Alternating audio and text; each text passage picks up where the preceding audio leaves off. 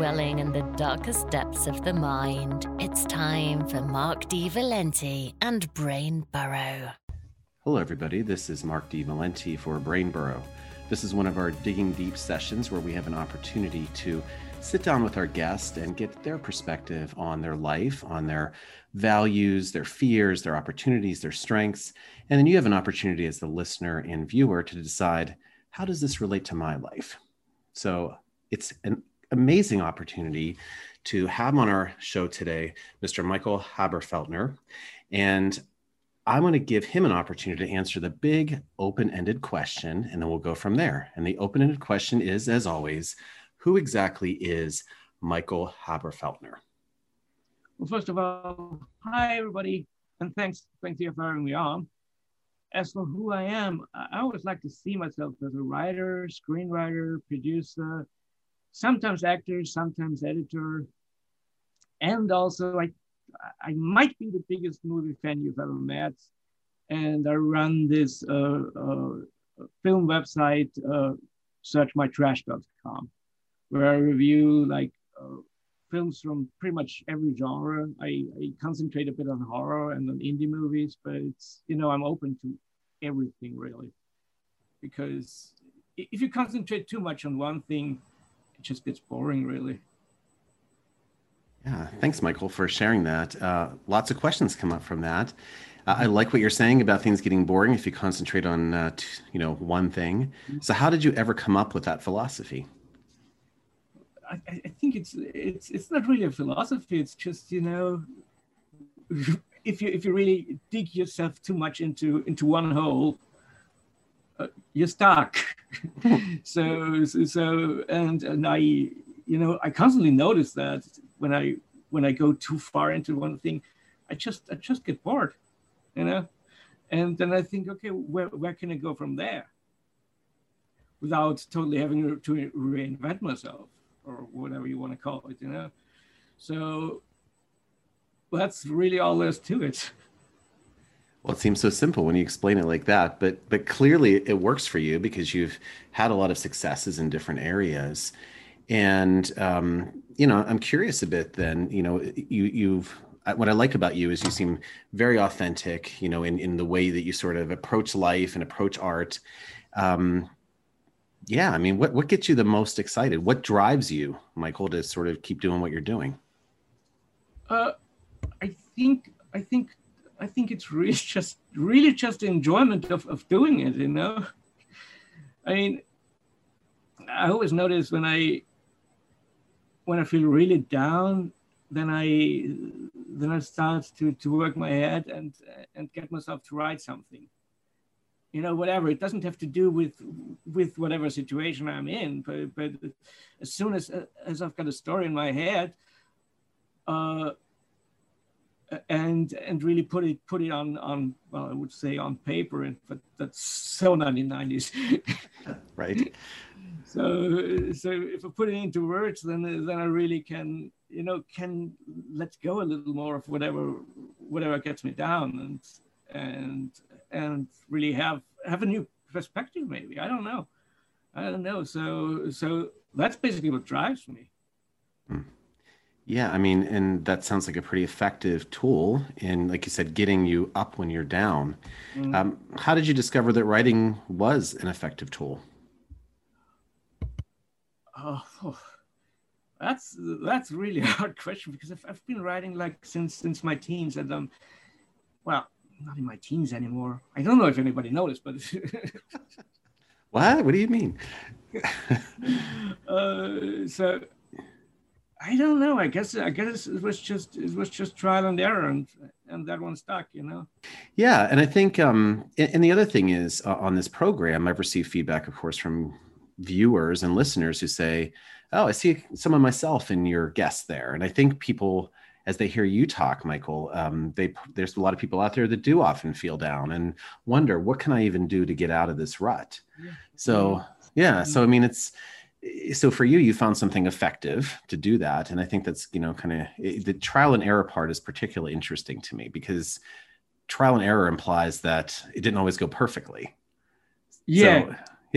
So talk about that. How did you kind of manage the trial and error part of that? I think, I mean, especially if you start to write, there's a lot of frustration, and also I mean, if I think it's just natural if you start whatever, you of course lack sort of confidence. So especially with writing, you don't want to show it to anybody. You write it and you think you've written the best thing, but you don't want feedback because the next person will probably not think it's the best thing. Especially if you're new at it. How can you do the best thing right away? Right. So I think there's a certain level of frustration, but the thing is, you can also take this frustration as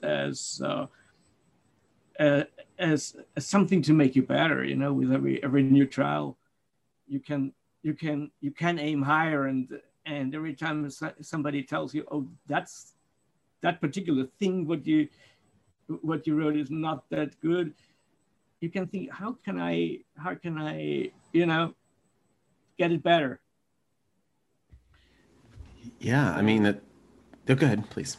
No. I think I just wanted to round it up. So I think that's pretty much the trial and error part. Yeah, and when you say it like that, it seems easy, right? It makes sense why you want to do that, but yet there are many people in this life, as you know, who never show their work to anybody. They never go on an audition. They never put anything out there for that overwhelming fear that somebody's going to judge them. Yeah. So what was that like for you the first time you showed your work or did something and showed somebody else like that? I really, that I can't remember because it was like in my early teens probably. So, so much time has passed, and I mean, I've gone through so much, but I mean, I can tell you an example though. I've written a screenplay a long time ago, which was my first screenplay, and I didn't show it to anybody. But then 17 years later, literally 17 years, I did an interview with this actress who was saying, okay, I want to produce a screenplay, and it should fit these and these specifications. And I thought, okay, that's the screenplay I've written. So maybe I should show it to someone, as in this case, her. And it worked out. So that became my first movie, A Killer Conversation. Oh, wow. Okay. I mean, what are the chances, right, of somebody who you already knew was talking about pretty much the same thing that you had already done? No, I didn't know her.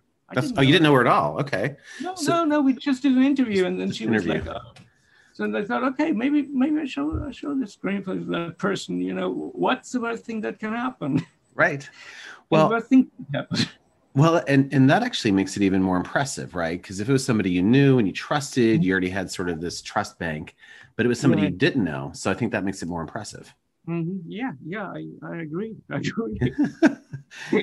Yeah. So, and again, I think what it sounds like you're saying is that that people should just take that risk sometimes. You've done a great work.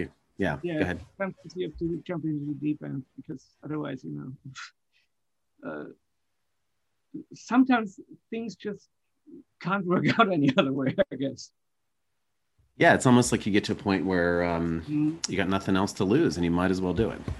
Exactly. And even if it wouldn't have worked out, what was the worst thing that could happen, It's a rejection that's of course, rejection's never good, but it doesn't totally, affect your life. You can try again and do something else. It's maybe the screenplay that wasn't good enough. I don't know, but you can try to analyze and see where it could have gone wrong, or I don't know. Yeah, I think that's a great point, right? Because for every time you're successful like that, there is inevitably going to be times when you're not.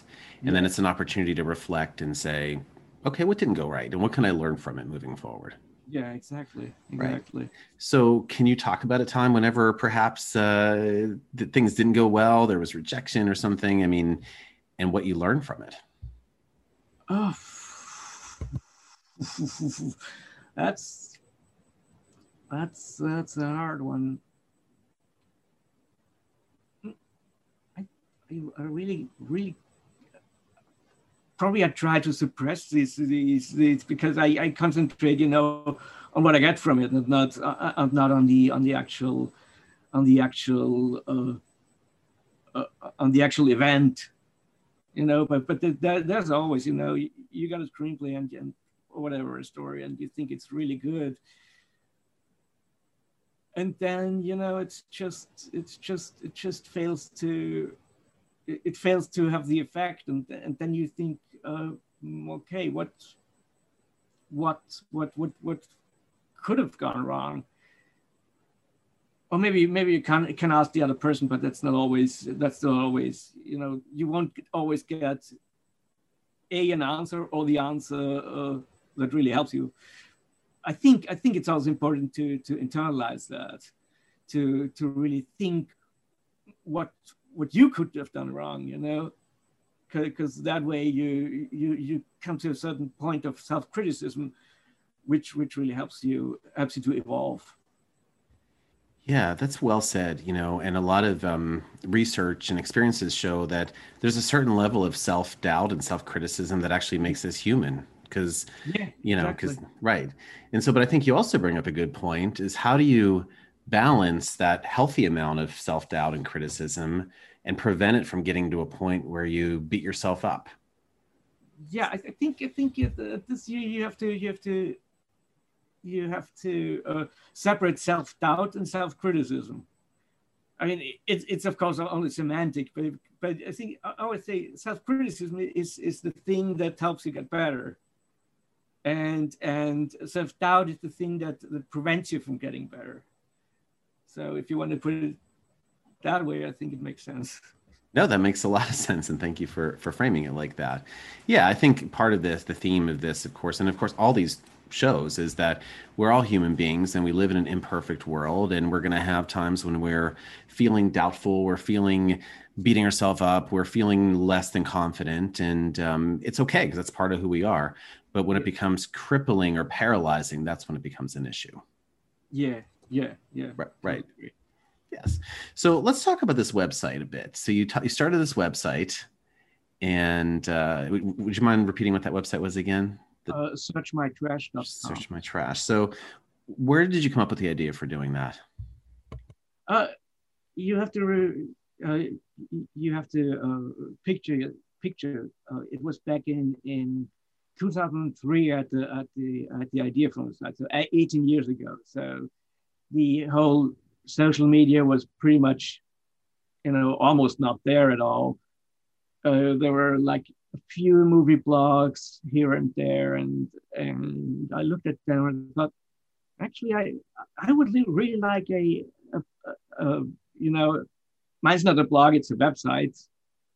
That's just a technical difference. It's pretty much the same. But I wanted to have a website that was like more than just, being about the movies everybody else is talking about. Really going into movie history, like from really the silent days on, and like to cover really obscure movies but from all over the world. So not like Asia centric, or like I don't know, Universal monsters or Hammer Horse, what have you, or masked wrestlers, but everything. And this website wasn't around really. So I was thinking, actually, I could do that. Because, I know as much about the topic as the next person. And I was confident I could actually program a database thingy for it, So it's really database based. database based. You know what I mean? Yes, yes, yes.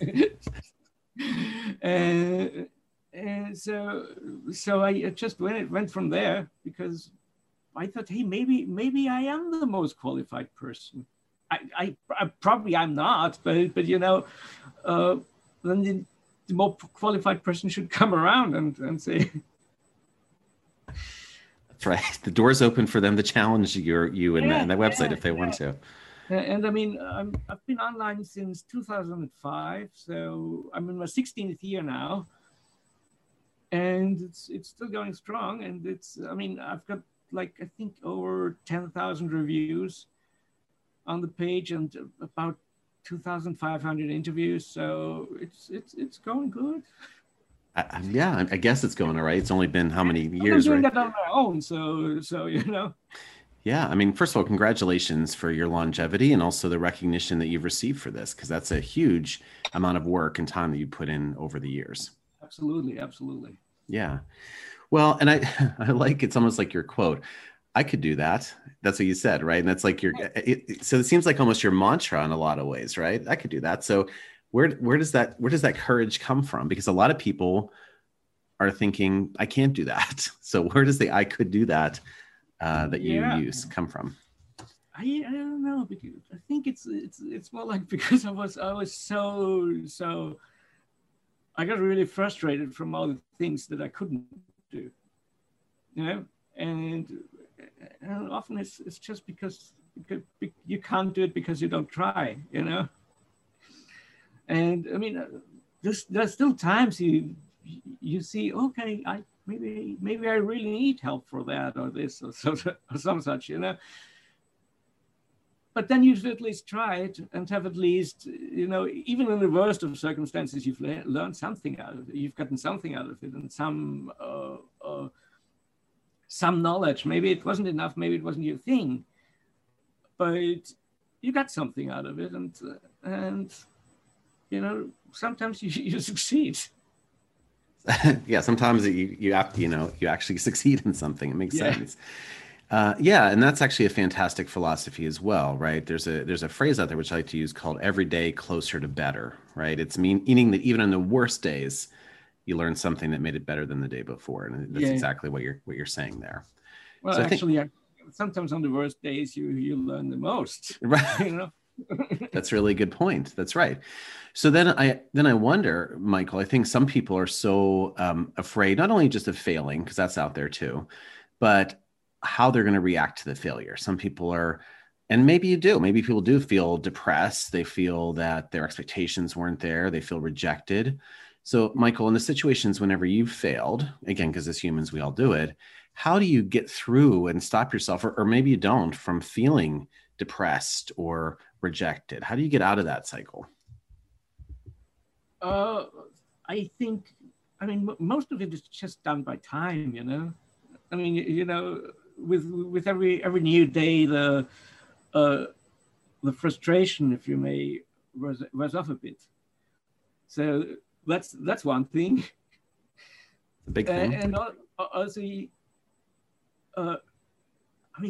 sometimes criticism doesn't faze me at all. You know, it maybe annoys me, but it doesn't faze me, because sometimes the criticism is so ill-aimed that I think, no, you're just not right. You know, so I'm like, okay, how annoying, but no. Sometimes whoever says whatever, it's just not right. And then there's this criticism where you really think, okay, maybe I can do that better the next time. And that's also annoying, because then you think, I should have known this sooner, you know. But, right. But you know, you can take something away from it. So that works too. Yeah, that's actually another good point, right? There's a lot of people who filter, right? It's a cognitive distortion. Cognitive distortions are the kind of lies we tell ourselves in our brain that don't necessarily reflect reality, where they may have 100 positive reviews and they have one person who says, meh, not so good. And they focus all on that negative. Yeah. And you know, it happens, but you actually are very effective, because you are filtering out the negative, and you're saying, and not the negative, more of the absurd, people that say stuff that have nothing to do with it, and you're like, nah, that's okay. Right. And then you're focusing on the other opportunities and saying, okay, this is something I can learn from that. And, I would say not to underestimate that ability, because it's something that a lot of people struggle with. And it seems like you have a process down pat. So nice work. Yeah. Thank you. Sure. So, Michael, I wonder then, since you are continuously growing and you're continuously learning from situations, what is one thing that you want to improve about yourself? Oh my God, I think there are too many. Okay. Anything particular you'd like to share? That's really a tough one, because oh man,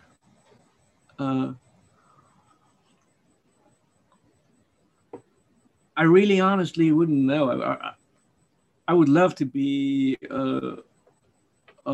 better organized than I am now.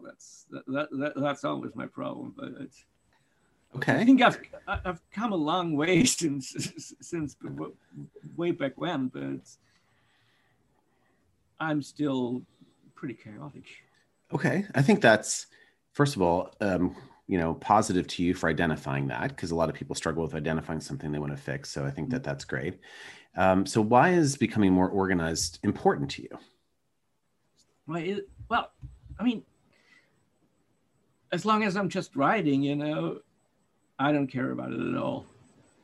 But as soon as I'm starting working with others, and if you're making movies, you have to work with others.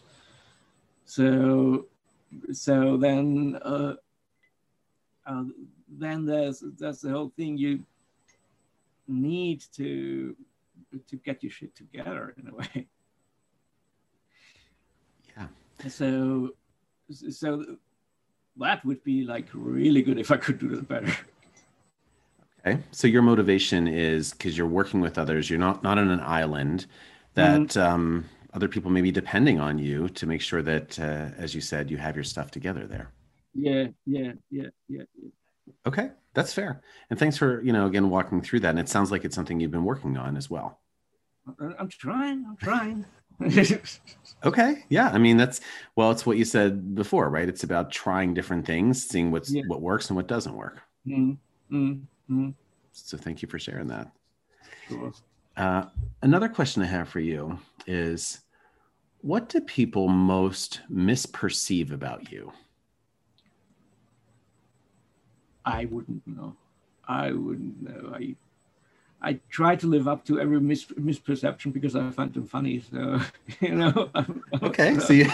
So people have misperceived things about you. And you look at it as a challenge, it sounds like. Exactly. No, I mean, in a way, we're all playing roles, So I think maybe a misperception is like something you can build upon and get something out of it.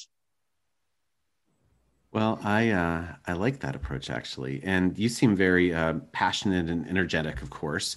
Where do you get all that energy from? I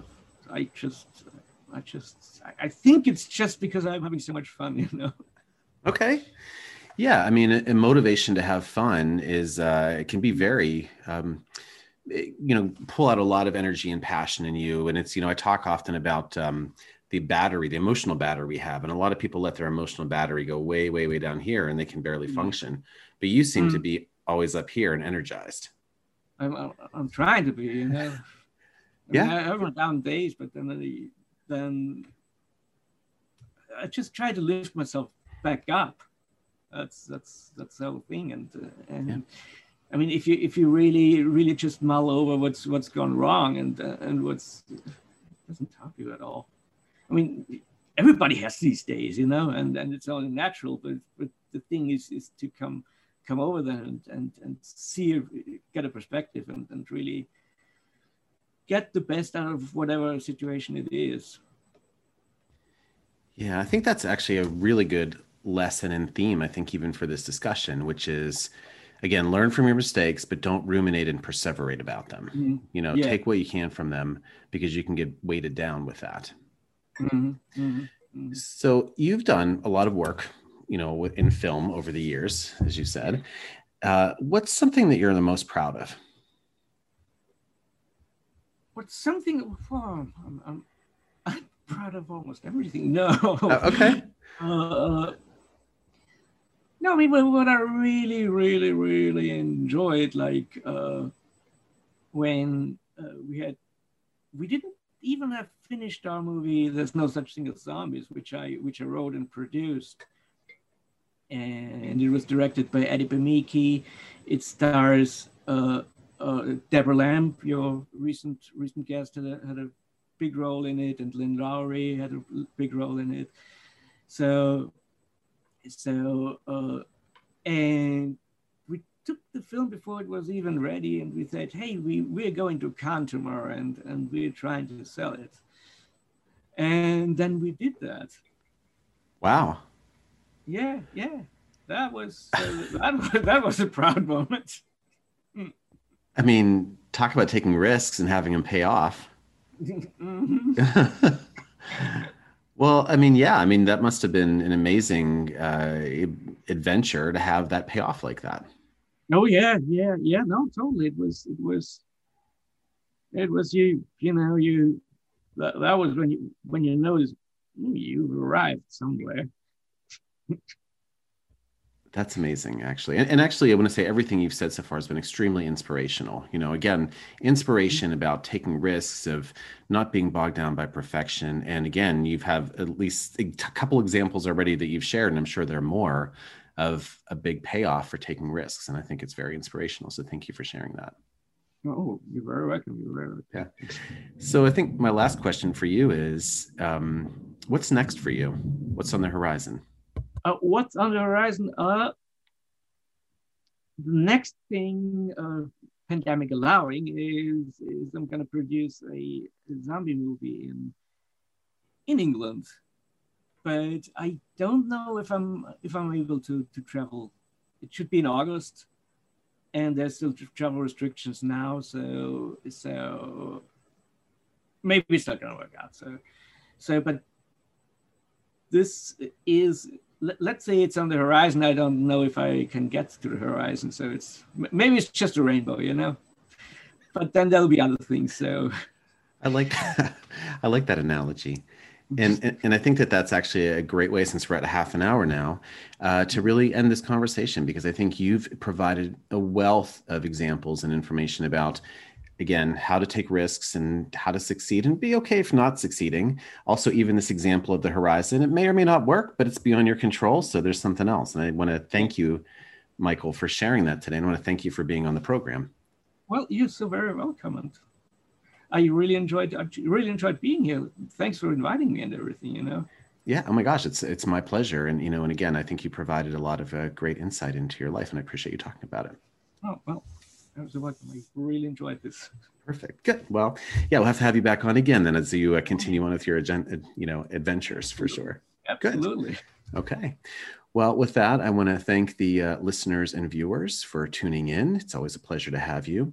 And on behalf of Michael Haber-Feltner, not bad, huh?